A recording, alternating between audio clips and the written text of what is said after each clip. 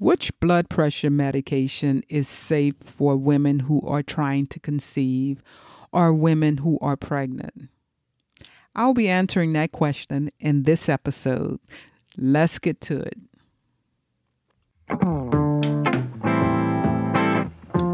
You are listening to Hypertension Resistant to Treatment, where you will get knowledge, training, resources, and support for better blood pressure control. If you are suffering with high blood pressure or blood pressure that is difficult to treat, this podcast is indeed for you. Here is your host, Dr. Tanya. Hi, I'm Dr. Tanya, and I am here to teach you everything you ought to know about hypertension management. I am a clinical scientist and I've done research over 10 years, and I've found some interesting things about hypertension and blood pressure control and medication taking behavior. I would like to share with you all of the information I've found, as well as all the information that's out there that will help you get control of your blood pressure. Stick with me and we'll take this journey to help you improve your blood pressure. Thanks for listening.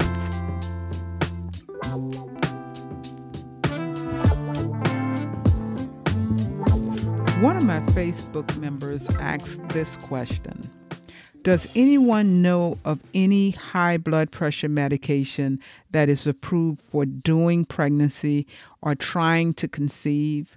I've been taking Methadopa for a while now, but it's discontinued at my regular pharmacy, and all other pharmacies in my area are saying the same thing. So what she wants to know is, does anyone know a substitute for Methadopa since her pharmacy is out of the medication or the medication has been discontinued? That's a great question. So I'm glad she asked this question, because many women don't know that certain medications they need to avoid if they are pregnant or if they are trying to conceive. Now, of course, your doctor will know which medication to put you on if you are pregnant. The main goal of blood pressure medication is to reduce the risk of severe hypertension. The main goal is to treat the blood pressure to the target goal to prevent heart attack, stroke, and in this case with pregnant women, to prevent eclampsia and preeclampsia. And we'll talk more about eclampsia and preeclampsia in an upcoming podcast. Although the new guidelines have changed the target goal for hypertension, or in order to be diagnosed of having high blood pressure, the target goal has been changed, and that occurred in 2017. So now we diagnose hypertension if your blood pressure is 120/80. We will call that elevated blood pressure. If your blood pressure is 130 to 139/80 to 89, we will call that stage 1 hypertension. However, for pregnant women, those numbers are much higher. According to research, pregnant women are allowed to have higher blood pressures in order to perfuse the placenta and for other body changes. So there's an increase in blood volume during pregnancy, and certain things need to occur in order to bring forth a healthy baby. So that being said, a blood pressure of 140/90 would be considered hypertension in a pregnant woman. So anything less than that would be a normal blood pressure. A mild to moderate blood pressure would be less than 160/less than 110, and a severe blood pressure would be a blood pressure of 160/110 for pregnant women.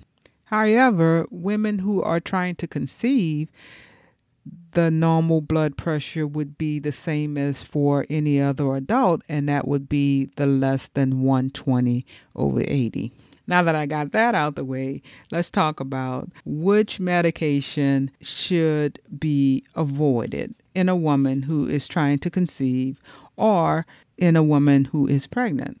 According to research, propranolol should not be taken in these women because it causes low birth weight, low heart rate, low blood sugars. This could be dangerous for the baby. ACE inhibitors are another class of drugs that should not be taken in childbearing women, women who are trying to conceive, not childbearing women per se, but women who are trying to get pregnant. ACE inhibitors usually end in PRIL, like lisinopril or captopril. ARBs, or angiotensin receptor blockers, should not be used in these women as well. These women should avoid propranolol, ACE inhibitors, ARBs, and they should avoid atenolol. Atenolol should be avoided, even though it's a beta blocker like propranolol. Propranolol is a beta blocker as well, but that should be avoided. This member could substitute her methadone with labetalol or metoprolol. Those are beta blockers that are widely used in women who are pregnant as well as women who are of childbearing age who are trying to conceive. She also can use nifedipine or amlodipine if her blood pressure is severe. Labetalol or metoprolol may be enough to get her blood pressure down and control it. But if not, then nifedipine or amlodipine might be best for her. And if her blood pressure is really severe, then it may take 2 different classes of medications to bring her blood pressure down. Usually, labetalol and metoprolol are not started or not prescribed at the same time, but labetalol and nifedipine might be her regimen, or metoprolol and nifedipine might be it. So one of each to put her on a combination of 2 pills. What I'm saying is she may have to be on 2 medications. So the medications to avoid are propranolol, which is a beta blocker, but it can cause low birth weight, low heart rate, and low blood sugars, which could be serious for the baby. Also, the atenolol is a beta blocker.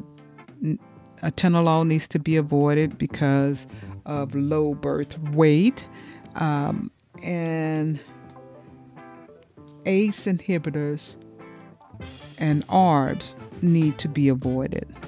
ACE inhibitors end in PRIL, P-R-I-L, and ARBs end in sartan. And these medications can cause low blood pressures in the fetus. It also can cause malformation or even death.